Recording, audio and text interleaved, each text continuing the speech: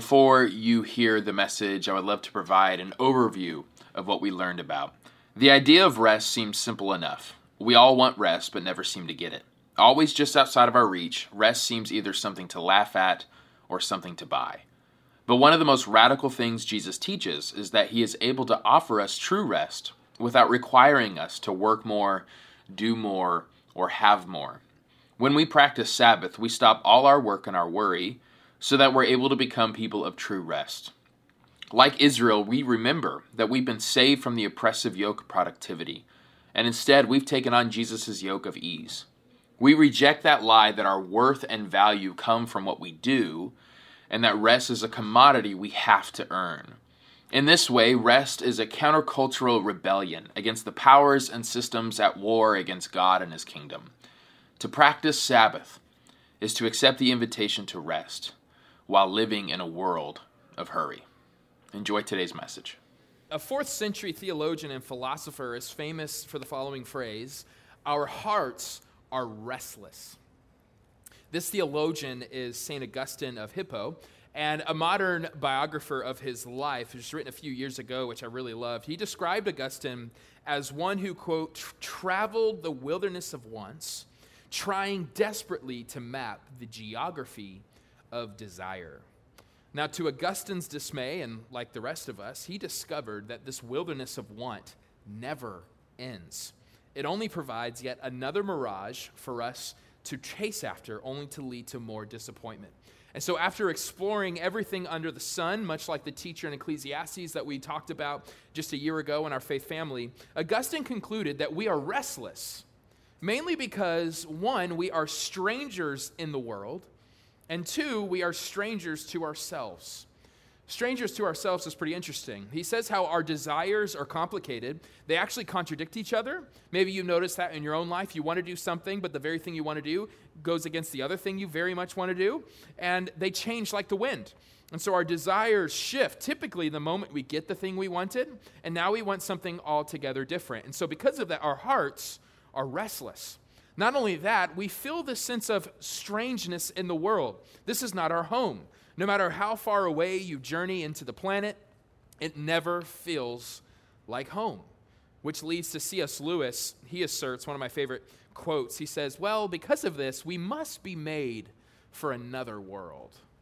Amen, and this is what we talk about today. We are made for the kingdom of God. Now, 1,600 years later from when Augustine wrote this, society still hasn't figured out how to actually get rest. Today, rest is either a comedy or a commodity. Comedy. Rest is something we assume is not reachable, so instead we just joke about it. Anybody else? I actually saw a meme this week. It was perfect. It says, "I finally got 8 hours of sleep. It only took 4 days to get it, but whatever." Right? Or that great coffee cup where it says, "Don't talk to me until I've had my coffee." Right? And why do we do this? I think we laugh so that we don't cry. Right? Because rest seems so unattainable. It's just something we'll never get. Especially if you are poor, rest really seems unattainable. Because rest today is packaged as a commodity, something that you buy or sell. So you see this all the time. You can have the week of your life, it will just cost you $10,000. Right? Or every ad on TV, it's essentially like this truck. It's like a picture of Sabbath. Get this truck, and you will have every desire in your soul, and you're going to rest. You're going to even have a cat act like a dog. It's going to be amazing. Amen. Yeah. It'll never happen. All right. Now, Super Bowl, right? That was last week. Did you guys see the Farmer's Dog commercial? Did you see it? It was like the saddest thing ever. It was this daughter who has this puppy, and then they grow through life together, through every stage, and they like goes to high school and college and comes back, and now the dog's all old, and the line says, "Nothing matters more than being together." And in 30 seconds, you're just bawling. But then it says, "So now, buy our dog food, so that your dog can survive and you can have this beautiful moment," right? You can have this rest, but this dog food is pretty expensive. But if you buy it, it'll be with you for the rest of your life, right? Come to the happiest place on earth. Just sell your organ and you'll get there, right? This is what we believe. This is rest. See, we all kind of agree. We all want rest. I don't have to spend much time convincing you need to rest. But rest is always just out of reach. And so we just keep on joking and we keep on spending. We keep on taking our tax returns and going to the happiest, most expensive, but happiest place on earth. And we are exhausted. But we gather here every week because our rabbi has said something altogether different. Jesus of Nazareth made a promise that we don't have to keep wandering the wilderness of once only to come up empty over and over and over again. Matthew 11, Jesus says the following. It should be on the screen. It says, "Come to me, all of you who are weary and burdened, and I will give you rest. Take up my yoke and learn from me." This is discipleship. "Because I am lowly and humble in heart, and you will find rest for your souls." I take so much comfort because we actually believe the Bible is true. Jesus is not a liar, and so this is possible for you, and it's possible for me. I love how Pastor Eugene Peterson, he paraphrased this line for his congregation. He said the following. He says, "Are you tired, worn out, burned out on religion? Come to me. Get away with me, and you'll recover your life. I'll show you how to take a real rest. Walk with me and work with me. Watch how I do it. Learn the unforced rhythms of grace." And that's why we're doing the Sabbath series. For 4 weeks, we're talking about what does it mean to Sabbath. It's this Hebrew word Shabbat, which has 2 interpretations, but 4 kind of meanings and purposes. One, last week, we talked about stopping. I don't want to ask you to raise your hand, but I'd be so overjoyed if I'm like, "Who stopped for 24 hours? And over half of you raise your hand, but I'm just too scared to ask that. So we're not going to ask, but I hope that you stopped for 24 hours. Today, we're also adding this next phrase on what Shabbat means, which is literally to rest. What is rest and how can we do it? And so maybe your Sabbath wasn't that fulfilling yesterday, or maybe you're doing it right now.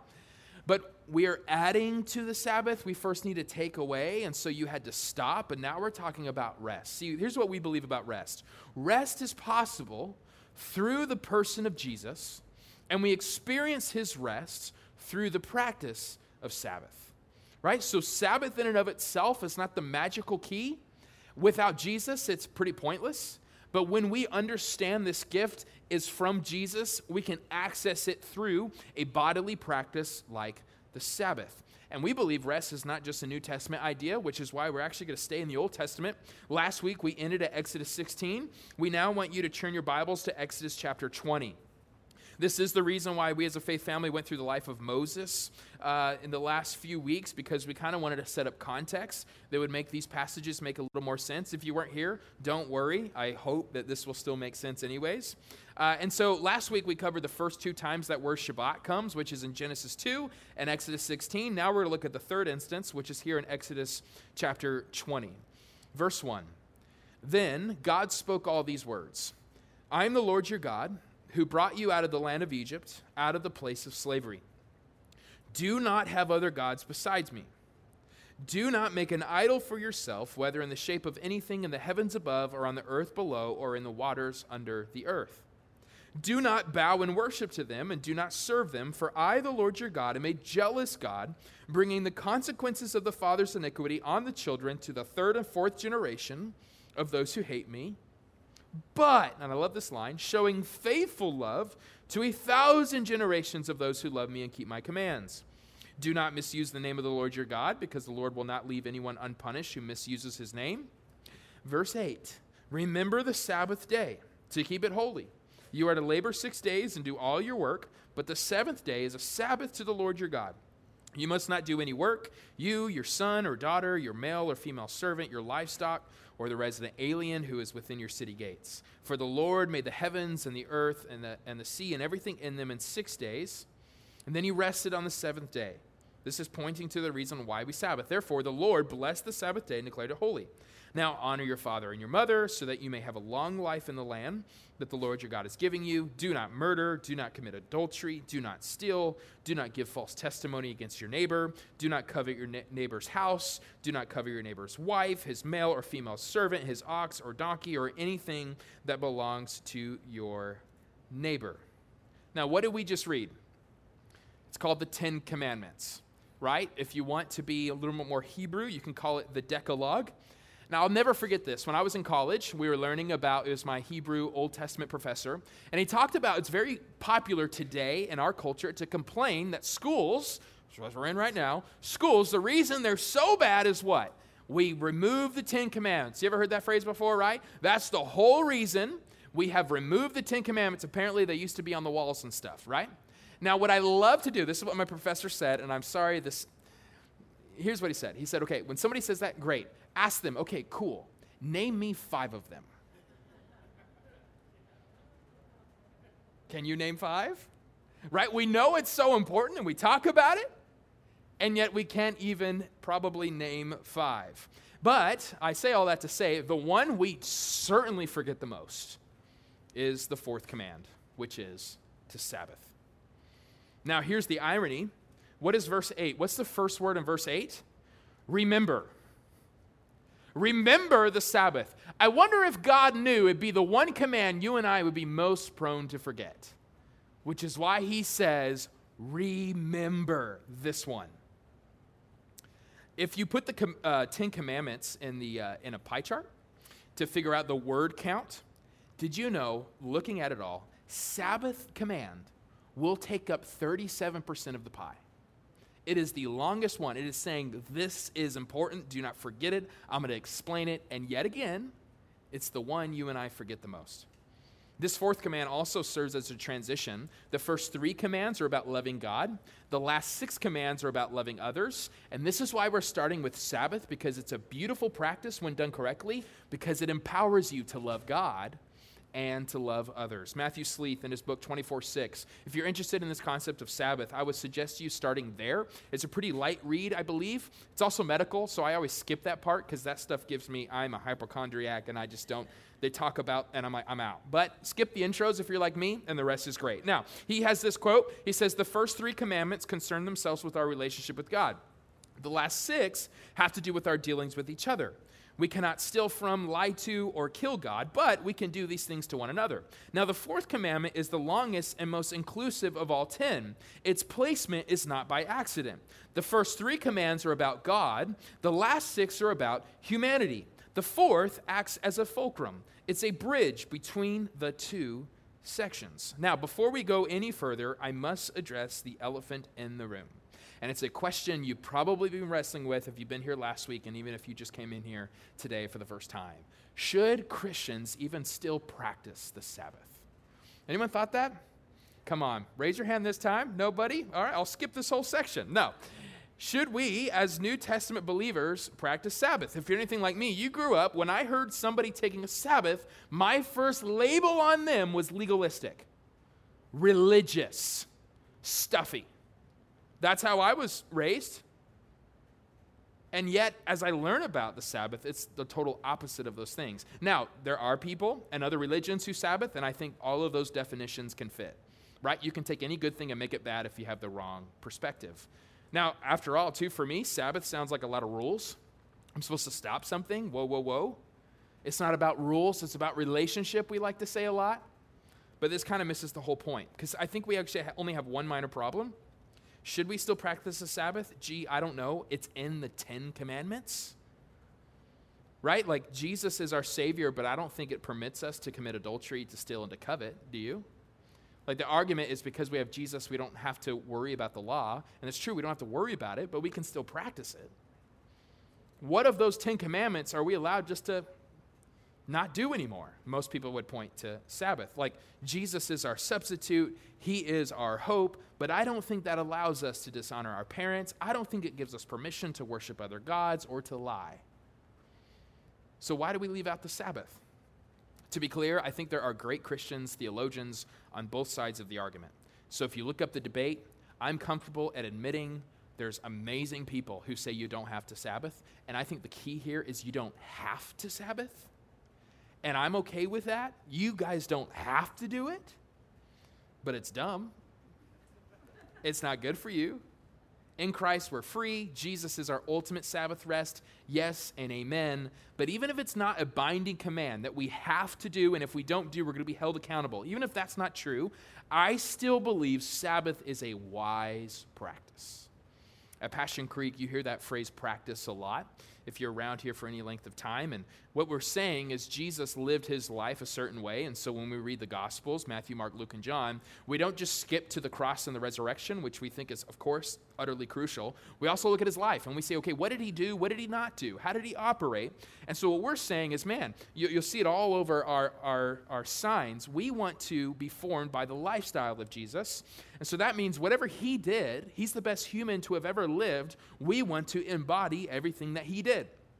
Now, I think Dallas Willard, he's a huge influence to me and our church leadership. He puts it best. He says the following. He says, quote, "My central claim is that we can become like Christ by doing one thing, by following him in the overall style of life he chose for himself. If we have faith in Christ, we must believe that he knows how to live.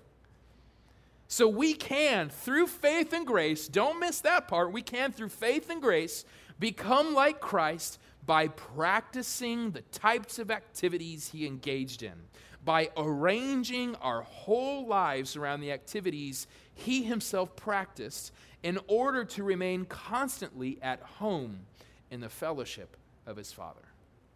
So why should we practice Sabbath? Because we think Jesus did. And that's enough of a reason for me. Let me give you some examples of what Jesus did on the Sabbath. Now, he was with a group of people who Sabbathed too hard. They had too many rules, so they missed the whole point of Sabbath. That's why Jesus often says, Sabbath was made for man, not the man made for Sabbath, right? The Sabbath is supposed to serve us, so they missed the whole plot line. But I think if he were with us today, the way he would confront us is totally different because we just don't Sabbath at all, and so he would call that out. But here's some examples of what Jesus did on the Sabbath, which is the whole purpose, I believe, of Sabbath. On the Sabbath, he casts out demons. Look at Mark 1 and Luke 4. He heals scoliosis. Look at Luke 13. He shrinks peripheral edema, which is Luke 14. He cures blindness in John 9. He feeds the hungry in Mark 2. He unlocks paralysis of a hand in Matthew 12, Mark 3, and Luke 6. And he lowers a high fever in Mark 1 and Luke 4. He does all of these things. He knows the purpose of the Sabbath is to bring about rest and to make us whole and to experience a taste of the kingdom of God. And he invites us to do the same. So for me, the lifestyle of Jesus is enough. We should do it because Jesus did it. But the Old Testament also points to reasons why you and I should still rest. Last week, we looked at Exodus 16.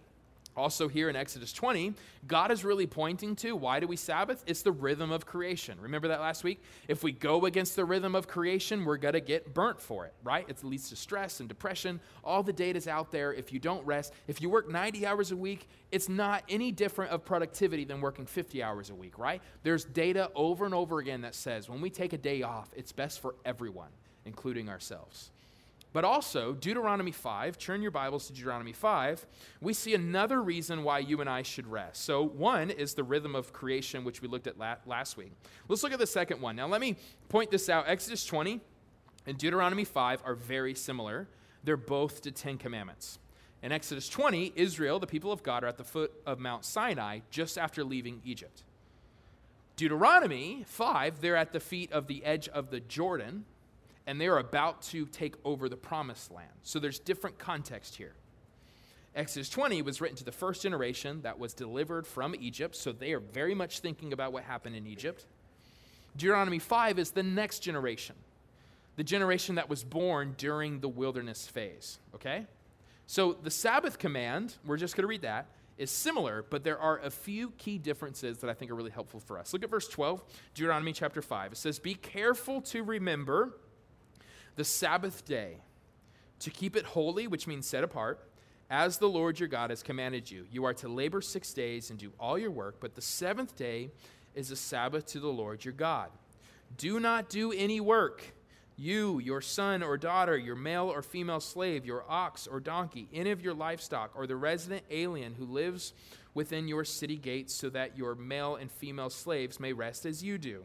The key is the next verse. "Remember that you were a slave in the land of Egypt, and the Lord your God brought you out of there with a strong hand and an outstretched arm. That is why the Lord your God has commanded you to keep the Sabbath day." So there's two differences here. One, it starts out by saying just remember in Exodus 20. Here in Deuteronomy 5, the CSB, which is a translation we preach from, it says be careful to remember. Other translations you may have says observe. So there's a little bit of a difference here. To observe, a lot of Old Testament commentators are saying it's kind of related to a holiday, right? You do something really special to observe the holidays, right? It's not just like any other day. So he's saying, okay, what you need to do is to observe. And so actually, if you didn't get a Sabbath box yet, get one on your way out today. We provided one candle. Technically, the Jews, what they would do is have two candles. They would light one and say, remember. And they would light the second one and they would say, observe. Slight difference there, kind of minor, it's not a big deal. But the next thing that's different is in Exodus 20, he points to creation. Here's why you should rest, because God created this world in 6 days and on the seventh day rested. So if we're going to be like God, we also must stop. Deuteronomy 5, it's not pointing to creation, it's actually pointing to liberation. He says, remember that you were a slave. So we are remembering on Sabbath who we once were, and we are declaring and remembering that is not who we are anymore. During the Moses series, we talked about this, right? Egypt represents what? Sin, Satan, death. The Red Sea represents baptism. Going into the wilderness actually represented the Christian journey, and the promised land is the kingdom of heaven. We now, if you're a believer in Jesus, Egypt is not your story anymore. You have a new way of life. And so last week, why do we rest? Why do we stop? It's the rhythm of creation. This week, it's about resistance. Here's the key idea for today. Sabbath rest is a form of resistance against the system of death. This is one way you and I resist the system of death. Egypt created a system of death, an oppression for just the sake of the few. It's actually why you have the pyramid. You know, you hear pyramid scheme. It's all about just for those on the top. Literally, Egypt's symbol is the pyramid because it's always best to be on top, but it's a lot of pressure and it's heartache for everybody on the bottom. And let me give you a few examples just in Exodus 5 to show like the mantra of Egypt. And I wonder if you hear that also being shared today. Chapter 5, verse 4, it says, the king of Egypt said to them, Moses and Aaron, why are you causing the people to neglect their work? Get to your labor. Verse 9, impose heavier work on the men. Then they will be occupied with it and not pay attention to deceptive words, those aren't deceptive words. What they want is not to pay attention to the word of God, so make them work even more. 17 and 18, but he said, you are slackers. Slackers. That is why you are saying, let us sacrifice to the Lord. Now, get to work. What's happening here? Pharaoh was a cruel tyrant that always demanded more, and Egypt was a cruel system that convinced you the Pharaoh was correct. Now, does this sound familiar? Friends, Egypt and Pharaoh are alive and well today. And we don't do much to resist them. Take a look at America. We actually work more than ever before. Americans actually work more than any other country in the world. 137 more hours per year than Japan. Take that. I'm just kidding. 260 more years than the Brits. 499 more hours than France, but it's France. So Michael Sandel, he actually spoke at Harvard and has done a bunch of TED Talks. He actually argues, and this has been fascinating for me recently, we have shifted from a market economy to a market society. In the last 30 years, everything's the market. There is no distinction anymore. And so he says, as a result, everything is negotiated, bought, and sold, including your value and the love that people have for you. I will love you if we negotiate. If you sell this to me, I will give you that. The way that we look at people, I will listen to you if you have a certain net worth or a certain following. Everything, we are now a market society. Not only that, we look a lot like Egypt because we actually have more slaves than ever before. The most conservative estimates is that we have 28 million slaves in the world. Other estimates say it's up to 40 million. This is slave labor. This is actually why I think we should be more conscious of what we buy. If something's cheap, start to ask questions. Why is this so cheap? And also sex trafficking. People being enslaved with their bodies. And as a result, we do have more than ever before. America is the wealthiest country in the world and in the history of the world. Did you know this? This is fascinating. The second richest part of the world is actually Western Europe. But here's what I didn't know until this week. Their average wealth is on par with our poorest of states, being Louisiana and Mississippi. If you drive through Louisiana and Mississippi, you feel like, okay, there's some poverty here. That is the riches in Western Europe. Also, we have more than ever before. In Exodus 1:11, it talks about how Egypt had supply cities, literally entire cities, just to carry supplies. We have supply cities. They're just called storage units. They're everywhere. Have you seen them? It's like, why didn't I think of this? You just get a plot of land and just hold your stuff. It actually shows we have in America 2.3 billion square feet of self-storage space in America. That is 7.3 square feet for every person. We can house every person in a storage unit today in America. But here's the thing. We work more than ever before. We have more slaves than ever before, which we turn a blind eye to. We have more than ever before. We are unhappier than ever before. Cue the data about suicide rates, depression, lack of friendships, social awkwardness, all of these things. We are not healthy. And yet, we hear Pharaoh, and we think more, more, more. Walter Brueggemann, another book, this is a short book. Isn't it short? Yes. Thanks, Caleb. A short book. And it's phenomenal. It's up on formedbyjesus.com. He has this book entitled Sabbath as Resistance, which is really the key idea we're wrestling with today. He said the following. He says, those who live by the death system, right, the system of Egypt, the system of our world today, are bound to dishonor parents and all non-productive kin, are bound to engage in killing violence because the others are a threat, are bound to reduce sexual interaction to exploitative commodity, are bound to usurp from others if it is something they want, are bound to engage in distortion and euphemism to gain advantage, and are bound to be committed to acquisitiveness. Friends, Pharaoh and Egypt are alive and well, but they have been lying to you. And on Sabbath, our community declares, enough is enough. We don't need more. This system of death is robbing our joy, and it's killing our neighbor. But it doesn't have to be this way. And so we rest. We resist by resting for 24 hours every single week. Sabbath is an invitation to the way of rest in a world of hurry. Pharaoh wants us to hurry so we don't pause long enough to see what's really going on. We don't pause long enough to feel the ache in our hearts that we want something different. We're too much in a rush to see the pain of our neighbor who's getting crushed by the system.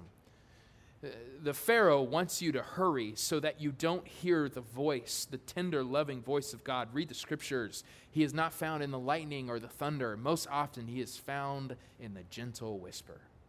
And too many of us are going too fast to even notice. I literally wrote that line down on a Thursday this week. I thought, that's good. I'm going to write that down. We're going to preach that. And I had to go meet with a pastor. And so we had a lunch with another pastor, so I was on my way. Now, the day before, it was the weirdest thing. Selah, my middle child, got out of the car. We were done for the day, and she closed the door, and it wouldn't shut, right? So that little thing right here, just kept hitting. And so I couldn't figure it out, so I took a screwdriver and was trying to just prop it open. It would not work. And so I had two options, call Dad or look up YouTube. I decided to do call Dad, and I assumed he wouldn't get it, so I was going to look up YouTube. I was getting both at the same time. So I called Padre, and he's like, oh, that's really easy. You just grab the door handle, and then you take the screwdriver, and it'll work. And ta-da! It worked, all right? So no YouTube today, right? And so it worked. I thought, I've never happened before. I'll never forget that rule. One day my kids will call me, and I'll say, oh, this is easy. Open the door handle, lift it up, right? So the next day, going to lunch, on my way, and I see this guy on the side of the road. And what's he doing? Trying to slam his door, and it kept not closing. Now, I just wrote the line, we're too much in a hurry. Pharaoh, he's drowning out the God moments. And I see him, but I'm late. And van camps are never late, all right? So I left him. I just went right past him and went to lunch. Terrible human, I know. The whole lunch I was thinking, Lord, don't make this food like poison to me because I know what I did was wrong, and oh my gosh, I'm not practicing what I preach. I'm like a Pharisee. Like all of these things were in my mind. No idea what the conversation was with that pastor. I was just distraught. So I was kind of hoping the man, after an hour of lunch, is still sitting there doing this number so I can help him and share a good story with you. He wasn't there. So either someone else helped or he's driving somewhere right now with that door just flapping. Either way, my apologies. Right? So actually, I'm trying to get Sabbath into my own rhythm. So the theory here is that as we Sabbath, it actually empowers us to be slower even throughout the week and to recognize those God moments. Here's what the Pharaoh knows. You block the Holy Spirit when you walk in a hurried spirit. How often are we in a hurry? Late for lunch and miss out on a conversation that God could have used. We hurry when you and I have been duped that the answer is more.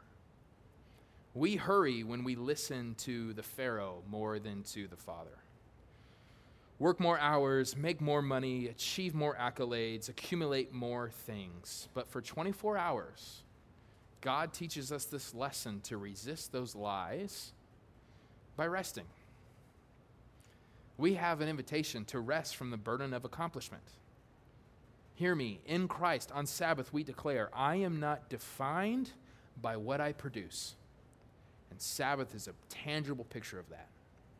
Also, on Sabbath, we rest from the burden of accumulation, right? No more storage units, right? In Christ, I am not defined by what I possess. And so on Sabbath day, I'm not hoarding. In fact, I am giving things away. The twin gods of accomplishment and accumulation are embedded into the way of Egypt, and I wonder how often it is embedded in my heart and in yours. So we encourage you at formedbyjesus.com.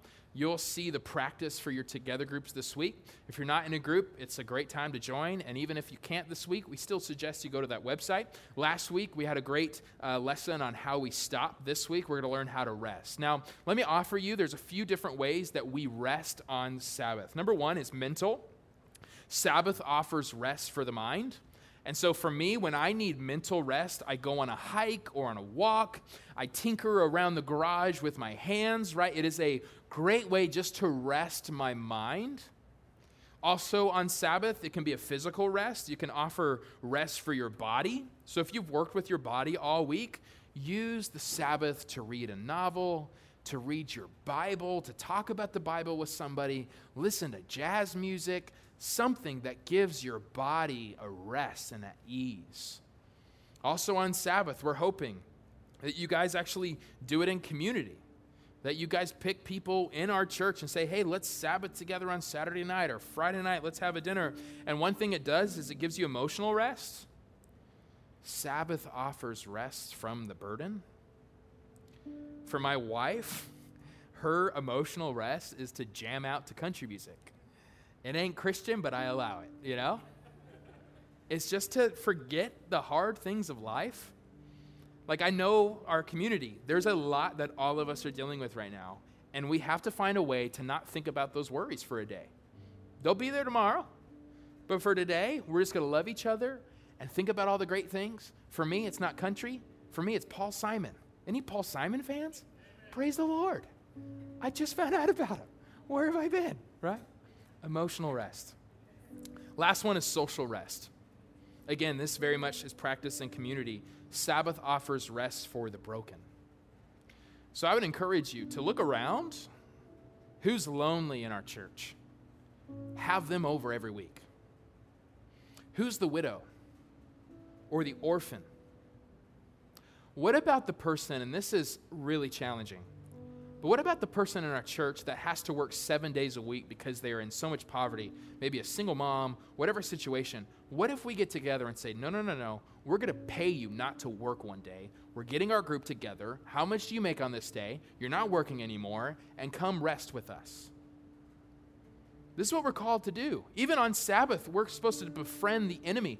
Friends, it is an outpost of the kingdom. This is declaring what God has done. Abraham Joshua Heschel, he describes Sabbath this way. He says, the Sabbath is an example of the world to come. Are you experiencing that kind of rest? Practice Sabbath. A.J. Swoboda, which I really hope he's right. He says, the Bible is silent on vacations. Why?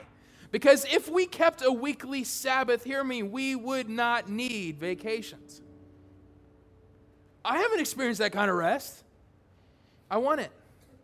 What if we resist the Pharaoh in Egypt and we step into it? And let me end with this. Rest is a form of resistance, but hear me, let us not forget, we're always resisting.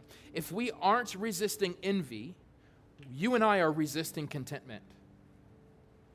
If we are not resisting pride, you and I are resisting humility. If we are not resisting hate, you and I are resisting love. If we are not resisting the Pharaoh, you and I are resisting the Father. You will resist. To live is to resist, but who will you resist? A.J. Swoboda, I'll end with this quote. He says, do you find yourself resisting the Sabbath? You very well may. I certainly did. At their core, most Western people are deeply pragmatic. We will do something if it's practical and the result happens immediately. We rarely do things simply because God has invited us to do them. But the Sabbath is one of those things that we must enter into in obedience, and the results of which will come down the road. Instead of thinking in terms of production, the day becomes about presence. Why are we a church talking about Sabbath? Because in a world that's obsessed with production, we know there's a better promise in his presence. We want to invite you into it. St. Augustine, as I started, talked about how our hearts are restless, but the full quote is more powerful. He says, you have made us for yourself, God, and our hearts are restless until they find rest in you. If your heart is restless this morning, it's because it is not resting in God. And that takes time. But one way we can habituate his rest into our souls to center our hearts on him is for 24 hours, once a week, we declare enough is enough. And we enter into the rest that only God can give.